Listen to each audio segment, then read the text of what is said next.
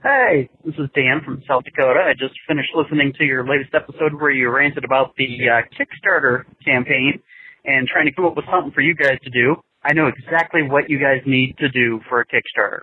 You need a Kickstarter project to get Paulie a pop filter for his microphone and lessons on how not to breathe directly into it during recording. That would be a wonderful benefit to your listeners, as I quite regularly feel like ripping off my headphones and stomping on them every time I hear Paulie breathe directly into my ears. It's creepy, it's disturbing, it's not fun. Just thought I'd throw that out there so you guys can have an idea on what could really benefit everybody. Thank you. Bye. Iron Man number 10. I did not read Iron Man number 10. How was it? You know what? It's the first of this new run by Kieran Gillen that I didn't care for. Because I read issue 9 and I just was on the whole Secret Origin stuff. It doesn't get any better from that. And I'm disappointed because I so enjoyed the the Tony Stark Galaxy's Most Wanted kind of story that he had. Mm-hmm. But even then, that petered out at the end. Yeah. It feels too Jonathan Hickman-y to me. And I'm getting a lot of Jonathan Hickman right now.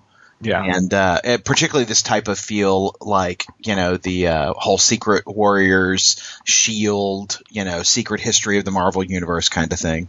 Yeah. What bothers me about it, is it provides this, secret origin to Tony Stark that started, before he was born, and he's, special because, his parents were the secret agent types and whatnot. And the tag at the end of the book is, Tony, your parents loved you. All of your parents loved you. And so, you gather that there is even more of an extraterrestrial origin to Tony Stark than you were led to believe in the prior issue. And what I dislike about that is one of the great things about Tony Stark is he's a self-made man. Yeah. He is brilliant because he's human, and so it bugs me that we're going to make him superhuman in a sense, that he's genetically engineered or something like that. And that takes a lot of the fun out of that character. No, I agree. So that's a shame. It is a shame. And don't get me wrong, it's well written. I just don't care for the story. Yeah. And it's beautifully drawn, and I always kind of dig the recorders, the robots that are called recorders. Yeah. What bugs me, and we'll talk about this elsewhere in the show, is that, we've got a recorder in the Iron Man book, and we've got a recorder in the Nova book. And, it's one of those things about Marvel where you won't have a character or type of character be in the pages of the comics for years, maybe decades. And then all of a sudden you've got them in two of their biggest books. Mm-hmm. And that just drives me crazy. I read Nova number 4, and I read Ultimate Comics Spider-Man number 23, and I read a fuck ton of Star Trek comics. Okay, so... Did you see Star Trek?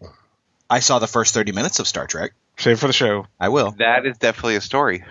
I saw the first 30 minutes of Star Trek, and I walked the fuck out.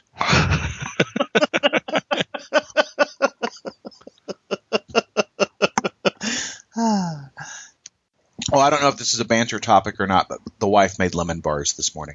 It's not. It's just to rub it in. Oh, I wasn't sure which one that was. Okay, thanks for clarifying. Yeah, jerk face.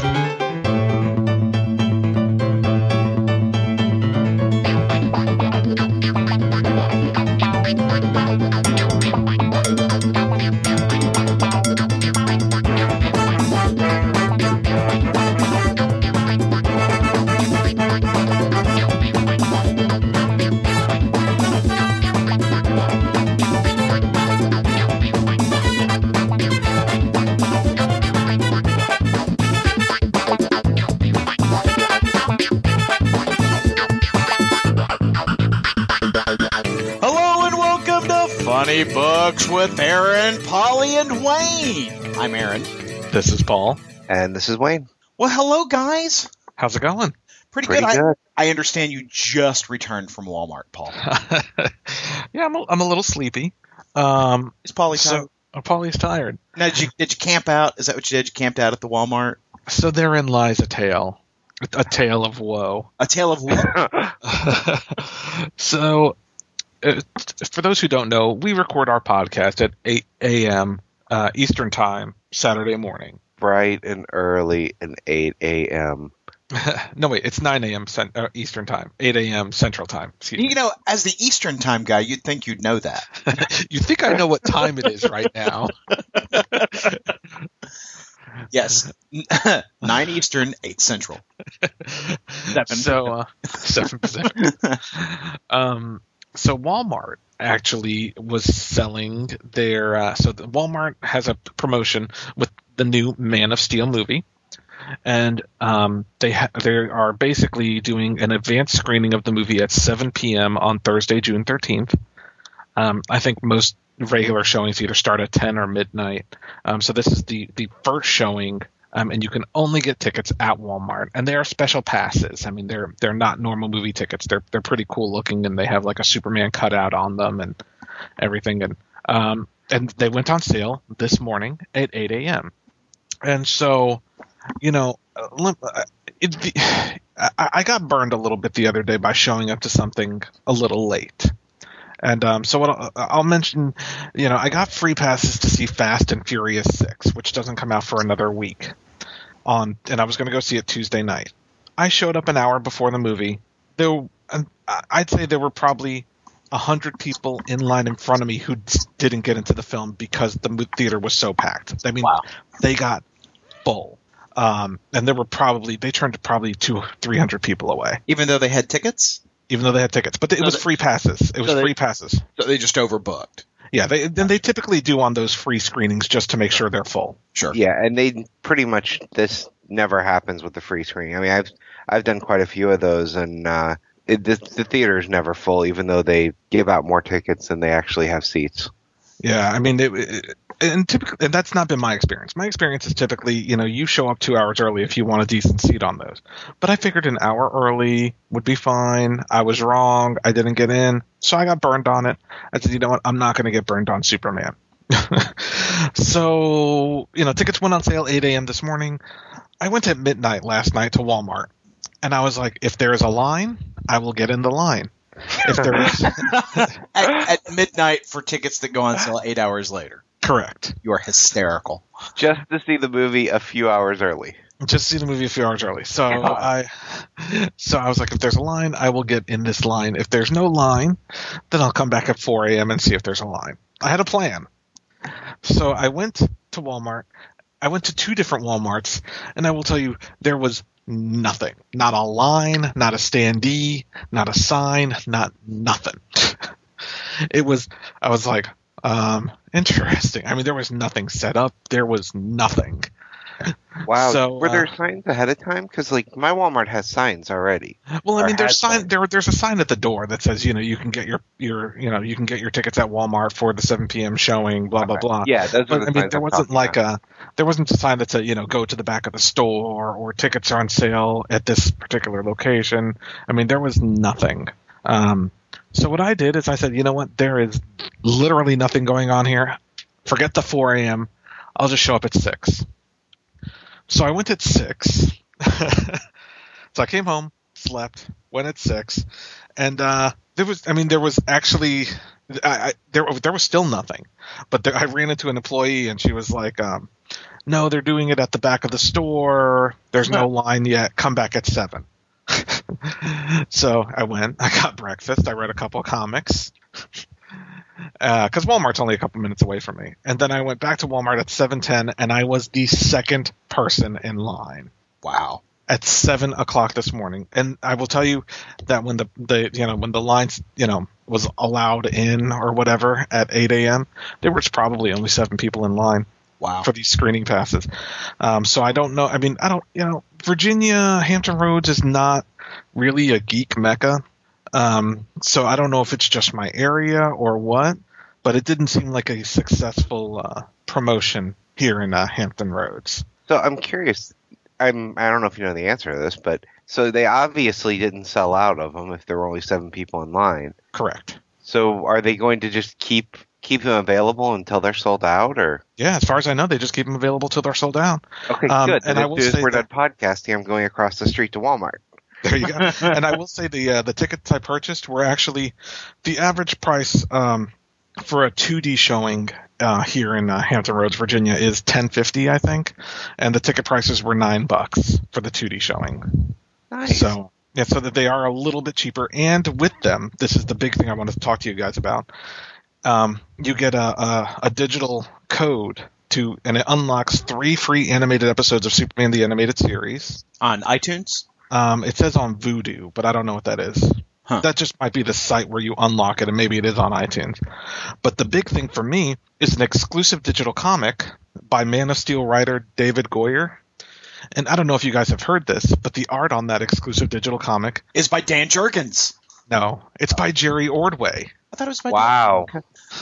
No, it's by Jerry Ordway. Oh, that's pretty awesome. And the story is actually about Kara Zor-El in the Man of Steel universe. I have heard about that. So I'm get the creators, but I heard about the Kara Zor-El part of it. Yeah, which, I mean, I got to be honest, I would have been excited whether it was Dan Jurgens or Jerry Ordway. Right. But, Jerry Ordway probably did the art on probably my favorite movie adaptation, which is the original Batman. And I love me some Jerry Ordway. Yeah, Jerry Ordway's great. So I'm looking forward. After the podcast, I'm going to put in my digital code and check that comic out. I don't know if it's a Comixology thing. I don't know how it works.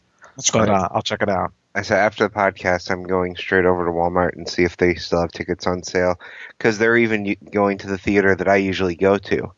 So I want to see if I'm also curious if they've got more stuff on the shelf now, if they've got any Superman displays. Now, the one I went to did not, but I know another Walmart did have the huge display set up. This one had all the merchandise, just not in the display. And there's action figures, there's capes, there's like 20 different kinds of T-shirts, lanyards, flashlights, all different kinds of merchandise. Yeah, that's a lot more than mine has had out. We even went to Toys R Us recently just to see if they had a big display set up, and they still had the Iron Man 3 and Avengers display. So my wife, because she knows I don't like to go talk to people, she went up there and asked them, hey, when is the big Superman display going to come out? Because I know you're going to have one. They're like, well, we usually don't get it until about a month before the movie comes out. And this was the very beginning of May, so. Yeah.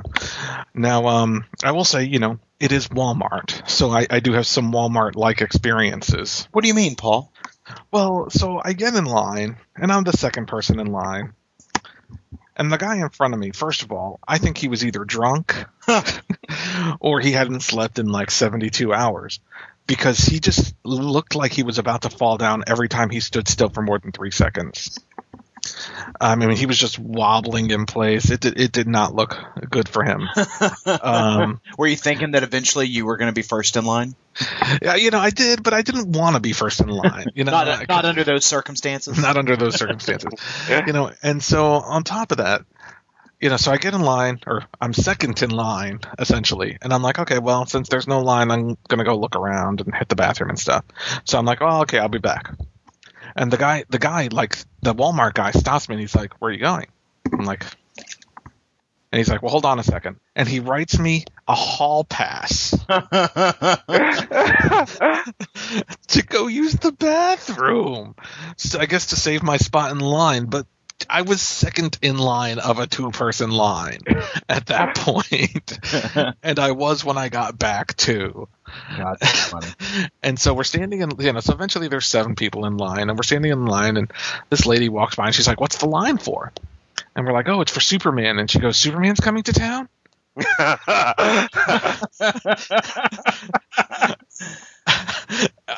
None of us knew what to say.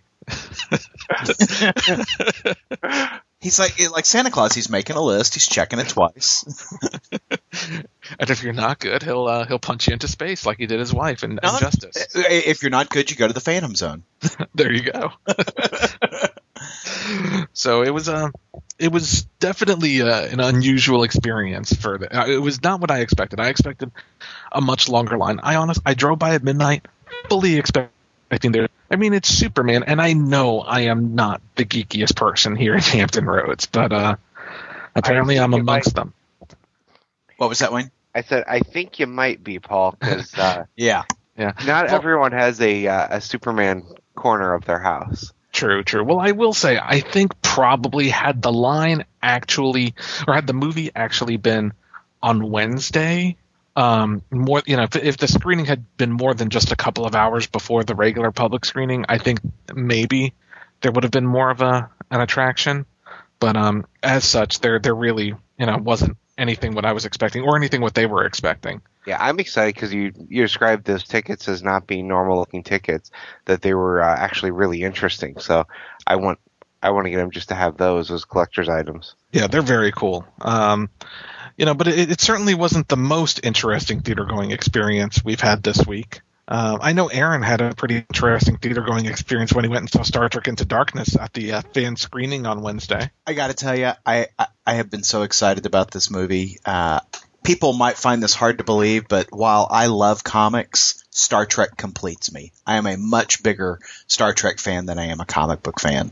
And, I really enjoyed the 2009 Star Trek movie. So when the opportunity to buy early tickets for the fan screening came up, which I want to say was February. Is that right, Paul? I think no, I got my tickets on. I think I got my ticket. I looked at it the other day on March 3rd. Okay, so it was early March. Yeah. Mm-hmm. So bought my tickets in early March. The wife and I went, arranged our work days so that we could get there in time. Because even though you had tickets, you needed to get there early so that you could get a decent seat. Mm-hmm. And the theater was sold the fuck out. I mean, there were people coming in like 10 minutes before the show was supposed to start and rather put out that there wasn't a decent seat to be had. There are those seats right up there in front on the front row of the IMAX screen, that were available, and just a couple of odd seats in and around. But it was a great crowd. You had people there in Star Trek costumes. And it was kind of interesting to me because it's the first time that I've observed this, that there seems to be a line between Star Trek fans now. It used to be, are you a Next Generation fan or are you an original series fan? And now it's, are you a pre-Star Trek 2009 fan or are you a post-Star Trek 2009 fan? There really seemed to be this delineation between those two groups of fans. I thought that was pretty interesting. But got in the seats, and right before the show was about to start, one of the ushers comes in and says, "Hey, we just need to let you know that we're under a tornado watch right now, and if the weather gets bad, we may have to stop the film and evacuate the theater." And in typical fan fashion, you hear people go, "Yeah, fuck you." So they start the movie, and I got to tell you, I'm loving what's on the screen. I have some additional comments that I'll share for when we actually do a full review of Star Trek, but I'm really enjoying what I'm seeing. And 30 minutes in, they freeze on the frame. And, God dang it. And the lights come up and they, tornado's been spotted. Big storm cell is over the mall. We've got to evacuate everybody. So they send everybody downstairs. And so the theater that we were seeing in was up on the 3rd level, and they take you all the way down to the basement level where the ice rink is. And we're all down there for about half an hour or so. They said, okay, storm's passed. We can all go back up. They're going to start the movies back up. But I'm looking on my phone, and I see that the storm ran right over the top of my house. And I was like, crap, we got to go home and check the house, make sure the dogs and the cat are okay. So I go up, and I said, and it's just in typical theater fashion, they're exercising no crowd control. So it's just this storm of bodies flowing back into the 16 screen theater. And I go up and I said, I just need a refund to come back. And she says, okay, go sit over there. So there's like the little center desk area where, they do all their work. And she's pointing me way over across the lobby to go sit over there and we'll take care of you. And I know this for, the chump move that it is. I know if I go over there, I'm never seeing her again. So I just stay right at the counter to wait for her to get unbusy to take care of me. So I'm not the only one who's got this need to go ahead and go somewhere else. So all these other people start lining up behind me. So when she's ready to start doing refunds, she comes over and she takes the woman behind me. And she goes, okay, ma'am, let me get you taken care of. So she takes care of her. I'm like, okay, maybe that was just a mistake. So she comes back and she takes the third person behind me. And now I'm getting pissed off. And so she comes back and she's going to take the fourth person, and I lean over to her and I said, "Lady, if you take one other person before me, I am going to lose my shit." And she's all startled. Oh, I'm very sorry, sir. Okay. And I got my passes and I went home. I have not seen Star Trek yet. But Wow, did she give you any reason why she was taking people behind you? I think she was being a bitch. I think she was unhappy that I had started the line where she didn't want the line to be started, so she was going to teach me. Nice. Jeez, Aaron. That's why I like my theater. I mean, I ran into a similar issue with when I saw John Carter. Remember, I mentioned at the time we had a roaming power outage based on a storm, and it cut out during the storm. They had no problem giving us tickets to come back whenever we wanted. There was no line. It was really easy to deal with them for all that. And for Star Trek, we walked in and we bought our tickets right as the previews were pretty much starting. Walked right in, got great seats. We never have any problem finding seats in this theater, which is sad because it is a great theater, but it's never crowded. Yeah. No, I showed up. I don't know if they business, but which means I don't know if that theater will stay in business or not, which is really sad because it is our favorite theater with nice, comfy seats. I showed up about an hour and a half early from my screening because this was the day after the Fast and Furious fiasco. So there was a line of about 40 people, but I know that the IMAX 3D theater can hold probably like a good 300 or so. So I went ahead and got a quick bite to eat, and then I came back into the theater, and I got pretty decent seats. And Aaron had problems with the tornado. I had some problems of another kind with wind. In that someone kept breaking it right around. Oh, that is totally my move. Like, if I ever had to wait in line for tickets for something again, I would eat beans all morning. I mean, some dude right around me was first half of the movie. I say some dude, some person right around me was farting silent but deadly farts for the first half of the movie. I mean, they were bad. They were something died bad. Nice. So you don't even know who it was because they were silent.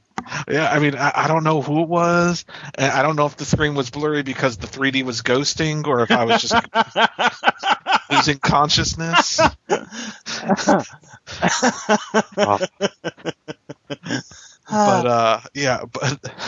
we'll talk more about Star Trek on a future episode, hopefully next week's episode. But long story short, despite the farts, I absolutely loved the movie.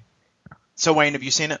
Yeah, I went and saw it. Actually, I walked in right as the movie was starting, so we bought our ticket. The movie was it was last night. The movie was a 6:40 showing.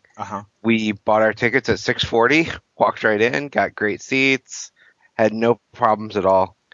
I'm afraid it's already changed hands once. It's a great theater, but I guess location-wise, it's not that great of a location. Right. But that's why we always go to it, is because it's great, comfy seats and no fear of selling out. Well, of the 30 minutes that I saw, big thumbs up. Yeah, I love the movie. I mean, I'll save all my comments for when we actually do a full review of it, but I really enjoyed it. And I wasn't as big a fan of the last Star Trek because I enjoyed it. I thought it looked good. It was all, and the action was good, but I had a big problem with the story they told in the last one. I thought it was a bad time travel story. God damn it, Wayne, it's not a time travel story. It's an alternate universe story. We are not doing this again. The point is, I didn't like the last story, and I did like the story in this one. So, and you know what else Wayne likes, or maybe I should say loves? He loves Legos. Wayne loves Legos.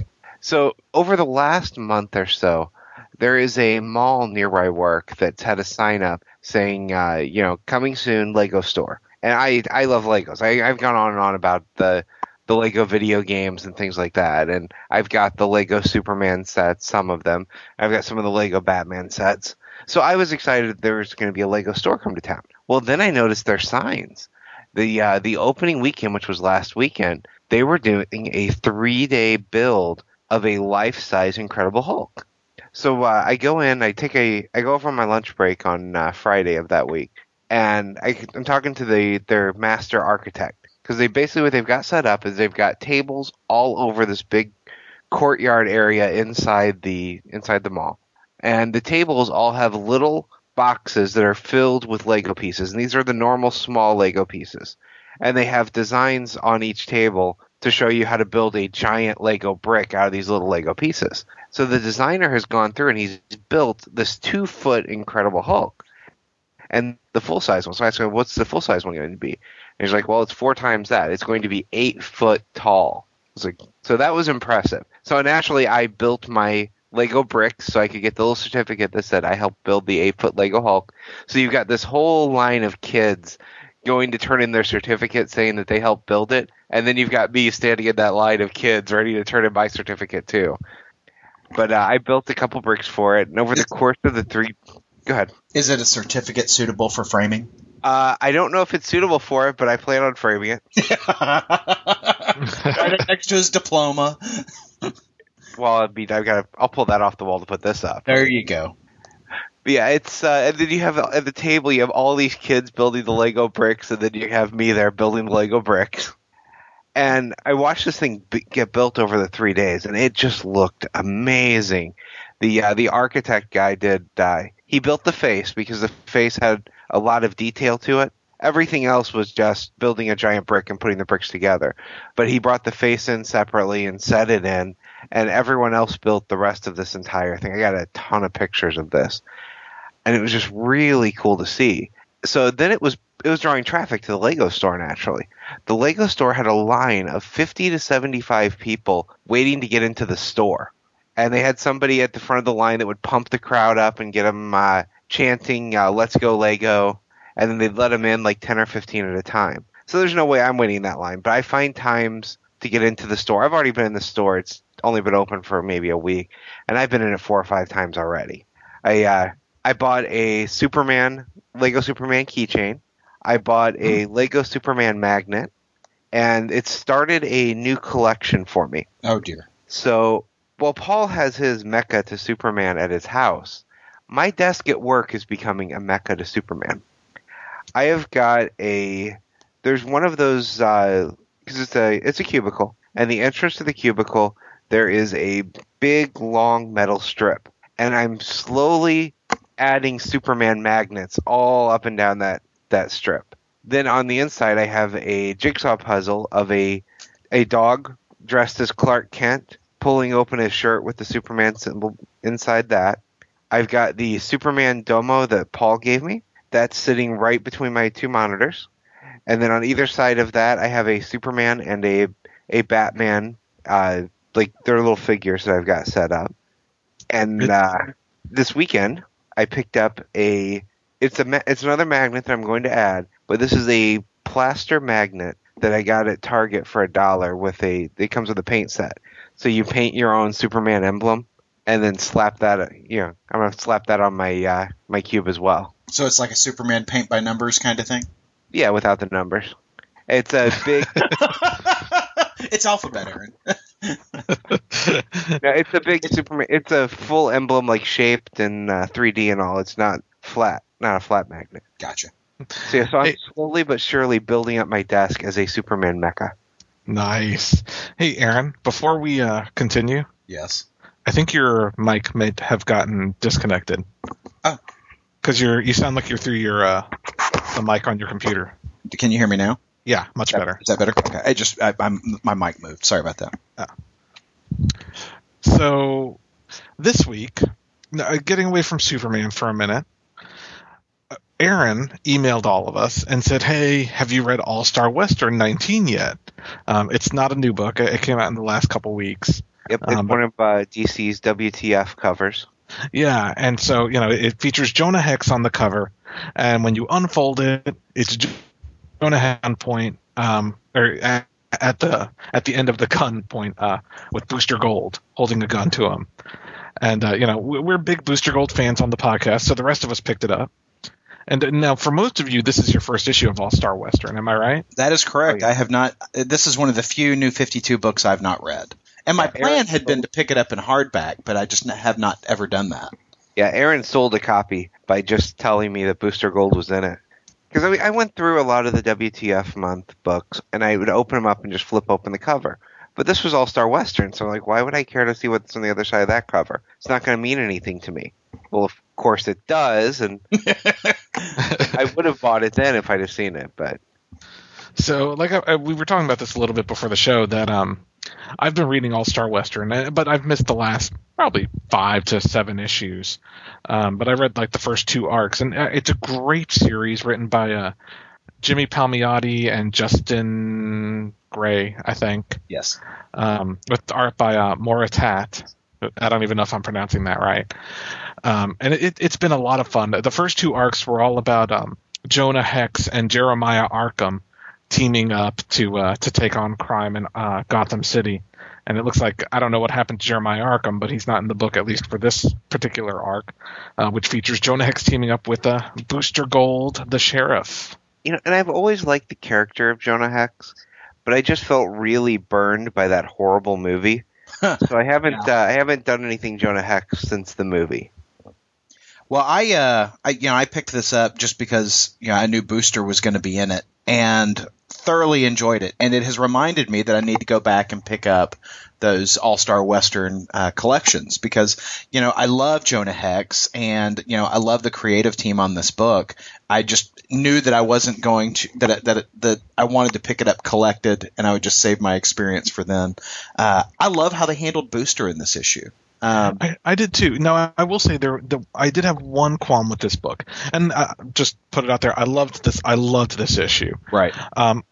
But as a New 52 reader, if you didn't read Justice League International, I think was the series that Booster was in, it doesn't really give much description of who Booster is. You kind of have to know who Booster is, right, to understand his place in this book. All you're really given is that he's a character from the future.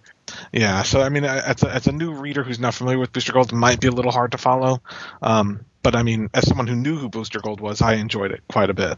Yeah, I dug it, and I'm in for the next issue. Now, it seemed like it was coming off of a cliffhanger, so I'm wondering if I should go ahead and pick up 18, even though he's probably just on the last page. Yeah, I was wondering about that too, because he is asking who wants to know, so I'm curious if they actually showed him in the last issue. But I was kind of, as I flipped it open, I'm like, oh, it maybe he was in the last one. And he's obviously going to be in the next one because they didn't finish up the story. Right. Well, they've at least sold 2 issues. And I enjoyed the other story that was in the book as well, with the werewolves, attacking the wagon train. Yeah. And I love the guy's like, okay, I'm not going to be able to save all of you. Is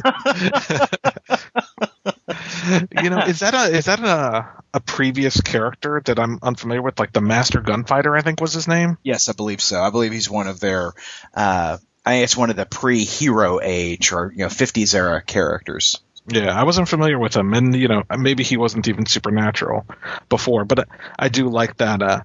The supernatural Western stuff, and cowboys versus werewolves. You can't really go wrong with that, right? No, I thought it was pretty badass. I really enjoyed it. So the only thing that I thought was a little misplaced in the story was the appearance of the Stormwatch character on the last page. Now, who was that? I mean, it just said Stormwatch, but I mean, I don't know who that was. And I have read 2 issues of Stormwatch over the last 2 weeks, and fuck if I know. I'm just like, I suppose I'm supposed to know who this guy is, but I do not. But I'm sure we'll find out next week or next. Next same thing. I had no idea who it was. One thing I noticed though, you may not have seen it because I'm guessing you bought this digitally, Aaron. Yes. Do you get the DC Comics All Access page at the end of the digital stuff? Yes. Yes. Okay. One of the things they're advertising is Gail Simone has a new book with Amanda Connor doing the covers. Looks like the regular artist. I thought it was going to be a female artist, but it's Freddie Williams too, so I guess it's not a female artist. But it's called The Movement. Yeah, I read the first issue, and I really didn't care for it. Oh, the first issue's already out? I didn't realize that. Was it more of a bowel movement? It really was kind of a bowel movement. I enjoy those sometimes. It's kind of like this underground vigilante movement taking on corrupt police force. At least that's what I got from the first issue. I normally like Freddie Williams. The second, he was the artist on Red Robin for a while.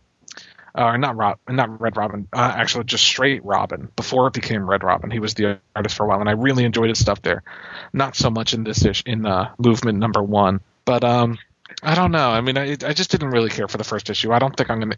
The first issue was not enjoyable enough for me to even pick up the second. Yeah, the premise is good, but I didn't even know the book was actually out. So yeah, and I like Gail Simone. I do like Gail Simone. I'm looking forward to her Red Sonja book, but this one just didn't sell me. Well, and Amanda Connor on covers, that's got to be pretty sweet. Yeah.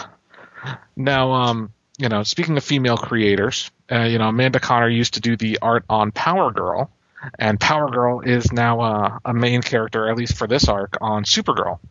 Supergirl number 20 came out this week, which was the second part of the Supergirl Power Girl team up, and I loved this issue. Well, and I particularly enjoy the cover where Power Girl and Supergirl are bumping titties.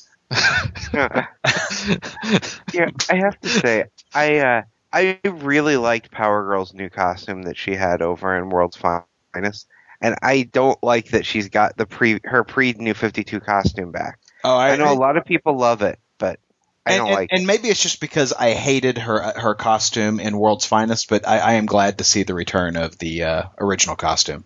Yeah, I like the original costume, and I love the way it's drawn in this book. Uh-huh. I still can't get over the fact that Aaron said bumping titties. Well, they are bumping titties. Are they or are they not bumping titties on the cover, Paul? You are killing me right now. But one of the reasons I want to, yeah, they are. I told you. One of the reasons I wanted to talk about this issue in particular was it seems like this is the setup for that Cyborg Superman stuff that we talked about last week. It does. And you got a little hard when you saw it, Paul. The Eradicator. Yes. I know. I was excited. I mean, I got very excited at the end of that. And I got to tell you, this story, we learned in the Hell on Earth story that if there is one thing that all Kryptonians can agree on is that clones are just bad, and should be eradicated on sight. And so Supergirl's got, Superman has his Fortress of Solitude. Supergirl has her sanctuary at the bottom of the ocean with SpongeBob SquarePants. And she, it's all Kryptonian technology. It's got an AI, yada, yada. And what I love about her AI is it does kind of have a sense of humor. Yeah, I mean, there were some actual laugh out loud moments in this book. Oh, yeah, I did. In fact, the AI has decided that Kara, Supergirl, is actually a clone of Power Girl. And, whereas we all are led to believe that they're not clones of one another, but that Power Girl is from an alternate reality. Well, and I love that it gets into that too. It talks about the different ways you could have a clone, and one of them is an alternate reality version. Yeah. That, as far as it's concerned, that's the same as a clone. It needs to be destroyed. So, Kara and Power Girl are having an argument, and meanwhile, Sanctuary's AI addresses Kara as not Kara. If you would, please direct your attention to the blue lights. Please notice the illuminated lights below you. If you would kindly follow them. And, they're the Power Girl and Supergirl yell at Sanctuary to shut up, and they continue their argument. And they say, Power Girl says, you can't really believe that I had something to do with this, Supergirl. Me? And Supergirl responds with, the whole reason you had to save me in the first place was that I'm a really bad judge of character and trusted the wrong guy, Power Girl. And Power Girl says, but I don't know which of us should be more insulted by that statement. And the AI interjects with, perhaps the answer lies at the end of the blue lights. So, what I loved with the AI was you have Power Girl outside the fortress trying to bust in, and it's very well, here, have some air and tell me what's on your mind. And then when she actually starts yelling at him, then he gets rid of the air. Right. Oh, run out of air. That's too bad.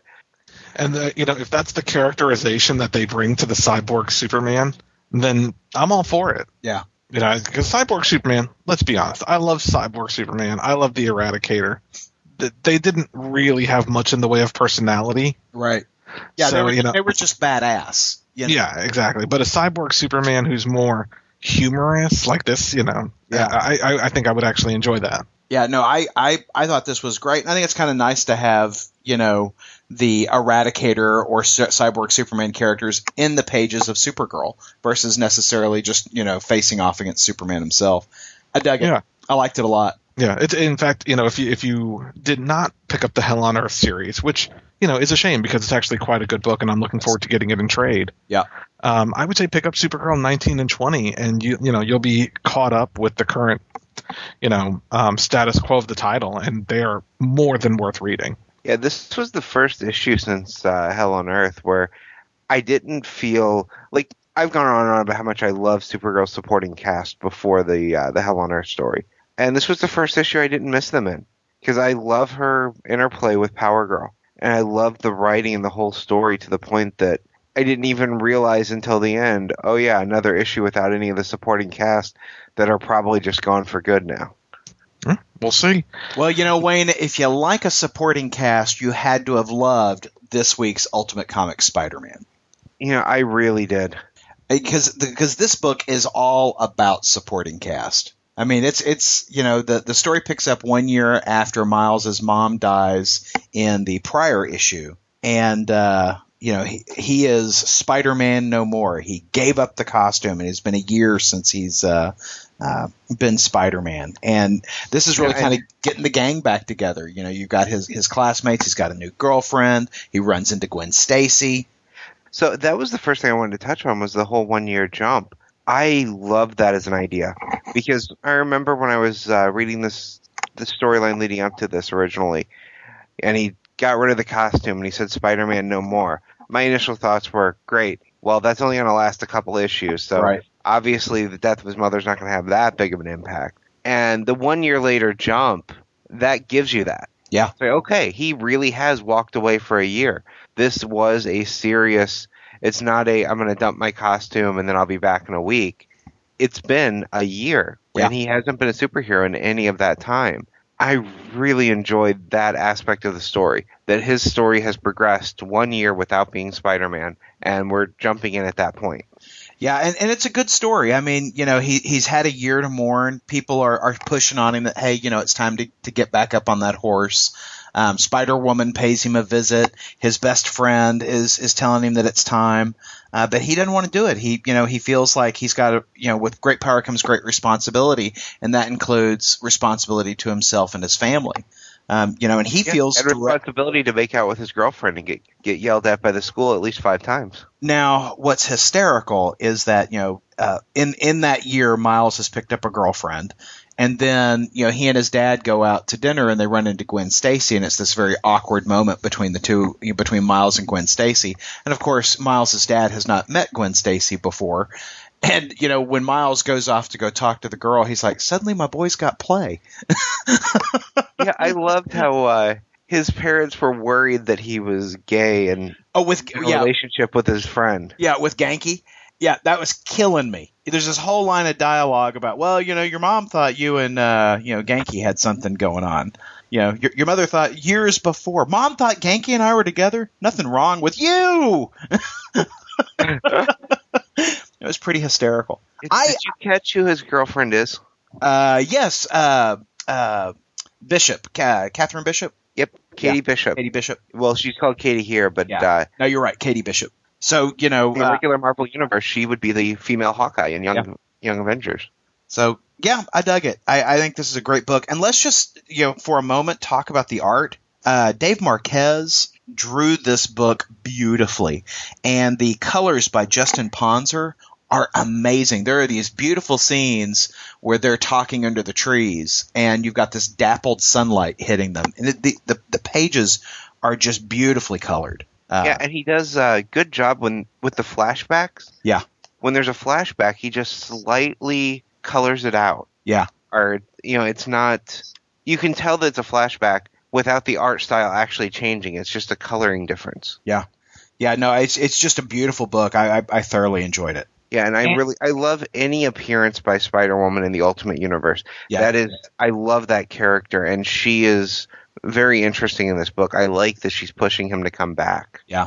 Yeah, I like her a whole lot. I think she's a fantastic supporting character. There's a part of me that's like, ooh, I'd love to see her in her own book, and then I wonder how good that would be. Yeah, I don't think it would be that good in her own book, to be honest. But she's a great supporting character. Yeah, and for next issue we get Cloak and Dagger. Yeah, I'm a big Cloak and Dagger fan, and I'm very interested to see what they do in Ultimate version. Yeah. So anyway, Ultimate Comics Spider-Man, fantastic book. Yeah, I mean, we've been reading it and enjoying it all this time, but this issue was just so good that I wanted to talk about it on the mics. Yeah, and part of that is that 1 year jump. I really appreciate that they did that. I don't know if I can trust anything Aaron says. What do you mean? What? Every word that comes out of my mouth is the God's honest truth. You can take that to the bank. That is a gold guarantee, Paul. A gold guarantee. Well, that brings us to the portion of the program that I like to refer to as Aaron's double fuck. Wow, because I almost bought the next book I think you're going to talk about. So Aaron's like, hey, Paul, will you read a couple books with me this week? I've recommended enough shit your way. Let's, and one of them I was going to already read, which was Battlestar Galactica #1 from Dynamite Entertainment. The other one I was not going to read, which is the first one we're going to talk about, Doomsday Point 1 from IDW, written and drawn by John Byrne. No, let's get the credits right. Created and written and penciled and inked by John Byrne. John Byrne. Yeah. It was terrible, Aaron. Doomsday Point 1 was terrible. No, it was not. It was terrible. It was fantastic. Wow. Really? I almost bought this book because I just saw it on the shelf, and it's called Doomsday, and it's a post-apocalyptic story, and everyone knows that I love post-apocalyptic stories. Aaron, I actually like this book rather a lot, and I'm in for issue 2. I thought it was terrible. I love this book. Now, I think I had a couple of issues with it, and they're generally the same issues that I always have with John Byrne, but I liked the art. I liked the story. I think it's interesting on where it's going. Tell me what you disliked about it, Paul. Pretty much everything, to be honest with you. I did not like the art. Uh-huh. I did not like any of the characters. I thought it was just poorly written. I thought everyone very much acted in it seemed just... I just didn't like any of the characters. I didn't know who to root for. He introduced a lot of characters in this first issue, and I don't know if all of them will come into play. Pretty much not, because a lot of them died, which kind of eliminates the point of why introduce them at all in the first issue. It didn't click with me in the slightest, and I just really did not enjoy the John Byrne art on this issue. Now, do you typically like John Byrne? I used to. I will say I've not enjoyed him in quite a while. And I will say some of his little political touches, like you could definitely, he threw in some things. He has an agenda. Yeah. Yeah, you can get his agenda, through the characters' words in this. And, some of them were just like, really? I mean, it was just overt, I thought, a little bit. John Byrne strikes me as that he reminds me a lot of like Frank Miller and Alan Moore, in that he's gotten too big to be edited, and he really needs an editor. I think that when John Byrne has done some of his most amazing things, he was working under a strong editor. And on these projects that he's doing for IDW and whatnot, he generally doesn't. You'll see edits by, but you don't have a sense that he's being corralled. That he's being wrangled, because I think that a good editor really helps bring out the best in a story. And I think that John Byrne is one of those guys who's just like, hey, I'm going to go do my thing, and you just print what I give you. You correct my spelling, but beyond that, just go print what I give you. I enjoyed the book. Now I had a few problems with it. The Pope. Like the Pope thing. Yeah, that was just ridiculous. The Pope getting a body double and then fleeing to safety. I'm sorry, I found that offensive. And I'm not even Catholic. Well, and the president thing. Yeah, yeah, I found that offensive. The president thing, like the president died, so now the president's a woman, and it's like, okay, so I mean, like you can his overt political leanings are in there, and I'm fine with some of it, but some of it was just unnecessarily offensive. Yeah, it just didn't make sense that you needed to. I mean, maybe that Pope character, maybe the Pope will pop up later on in the series. Well, I'm sure he is, because he's heading where the shuttle crew landed. Yeah, so it just, I don't know, but it didn't necessarily need to be the Pope. It could have been anybody. Right. Just, I don't know. I I didn't like anybody. I did not like anybody. I felt like they could have set up, this issue should have been set up for the second issue apocalypse occurring. Yeah. Let's get familiar with the characters. Let's find out who they are. But no, I mean, this issue is basically, you spend half a page with one character, with the characters, and then all of a sudden the world blows up, essentially. Not blows up, but you know what I mean. Right. I challenge some of the science in the book, in the book. I challenged a lot of the science in the book. Well, and I'm deciding to forgive a lot of that because I'm hoping to enjoy the story. Because, like I said, I did enjoy the book. But they're flying down to the Texas Central America area because that's the area that's going to be least damaged. Meanwhile, out in the ocean, the guys on the nuclear submarine are like, well, we've got to put a mile of water over us to hope to survive what's coming. Well, I don't understand how anything on the Earth can survive if it requires that you be a mile underwater out in the Pacific. You know what I'm saying? I mean, never mind the fact that the solar flare essentially got to Earth within a half an hour. Right. I mean, it just, and maybe the timing was off and it just felt like it. Yeah. But I mean, the solar flare is not going to get to Earth that fast. Science. Michael Bay's Armageddon movie was a little more researched than this, I felt. Oh. But Michael Bay's Transformers was more scientifically accurate than this movie. I kind of dug it. I'm in for issue 2. Okay, well, are you in for issue 2 of Battlestar Galactica? Because I'm not on this one either. Now, I gotta say, Battlestar Galactica, which is the old school, 1970s, early 80s Battlestar Galactica show, comic book. It's old school. By Andy Lanning and Dan Abnett, or Andy Lanning. I think I'm having a stroke. Was not the book I had hoped that it would be. You were hoping for a good one. Yeah, a lot of this was set up, but I don't think that what they were setting up was necessary. It was not a good book. It was not well drawn. The story was not well told. And I'm really struggling with, am I interested enough to pick up issue 2 of this series? Because, wow, this one really stunk. Yeah, I mean, on top of that, let's be honest, a very, very poor example of a first issue. Yeah, no, terribly bad. They just assume you know who everyone is. And, Battlestar Galactica hasn't been on TV. I mean, the original Battlestar Galactica hasn't been on TV in, 20-something years at this point. Well, and I feel like what's really going to get your interest, at the end of the issue, the Galactica disappears in some sort of temporal vortex, right? And so I'm sure that we're going to go into some sort of alternate timeline story that's going to make this a whole lot more interesting. That's the story they should have led with. This whole space fight thing that they did was not good. And let's be honest here, very poorly drawn. Oh my God. Space fight. Yeah. I mean, the art in this book was not well done. And there are things that they embraced from the original series that I would not have. Like, for instance, Dr. Z, the brainiac small child that looks like Oliver from the Brady Bunch. I would have left that out. I would not have embraced that, because I think that if you're trying to put a shine on the Battlestar Galactica series circa 1980 for the modern Battlestar Galactica fan base, I think you got to take that kind of shit out. Agreed. I mean, and you got to make it so that people know who people are. Right. I mean, there's really not any of that.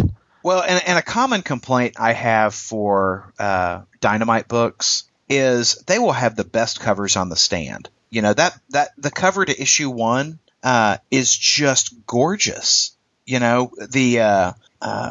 It's done by Alex Ross, and you've got these just, fantastic representations of, Richard Hatch, Lauren Green, Dirk Benedict, the Cylons and the Cylon Raiders. And I got to tell you, one of the things I really enjoy from the original series is I love that design on the Cylon Raiders. I love that spaceship.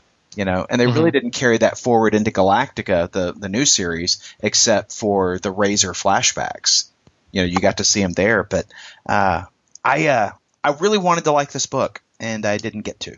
No, I honestly just did not care for it at all. So I am not on for issue 2. Yeah, I'm sorry.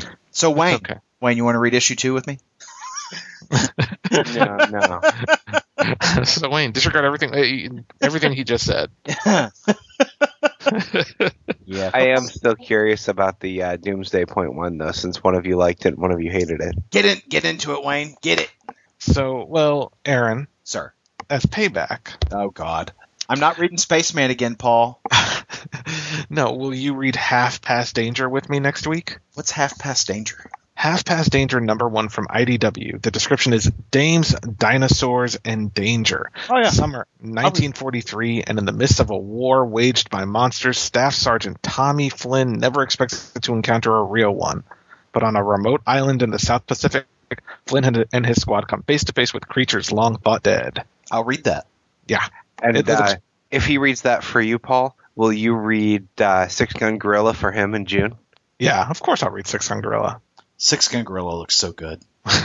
I'm excited about Bounce next week, the first issue of that. Ricochet, the series? It sounds so similar to his character as I read the description. There is a lot of differences, but that's one of the reasons I'm so excited about it, is it does remind me of Ricochet quite a bit. Yeah, I'm looking for. Well, I'll give that one a shot with you as well. Also on the docket is Masks #7 from Dynamite Entertainment. How long is that series? Is that an 8-issue series? It's an 8-issue series. It doesn't seem like we're getting close to wrapping it up. I don't know. Everyone seems to be gathering at that. Well, I mean, I guess it still feels like we're getting the band together. You know what I'm saying? Well, and I think that's probably that might be how it ends. I mean, I've noticed that with a lot of miniseries lately. As the first miniseries, they seem to be doing, series of miniseries, and the first one will be the origin story that moves you on. I mean, we look at things like Superbia did that, Fly did something, like that, and a lot of those miniseries are really just set up for future miniseries. Yeah. Speaking of which, Aaron, did you see that thing I sent you the other day? Was it the thing that came in the box with the air holes? Yeah, no. Dynamite is going to be doing a crossover between John Carter and Tarzan. Yeah. Called Lords of Mars. And, I'm looking forward to that. Well, and I really enjoy Dynamite's Mars books, the John Carter, Dejah Thoris, Warlord, all of those books are just really very good.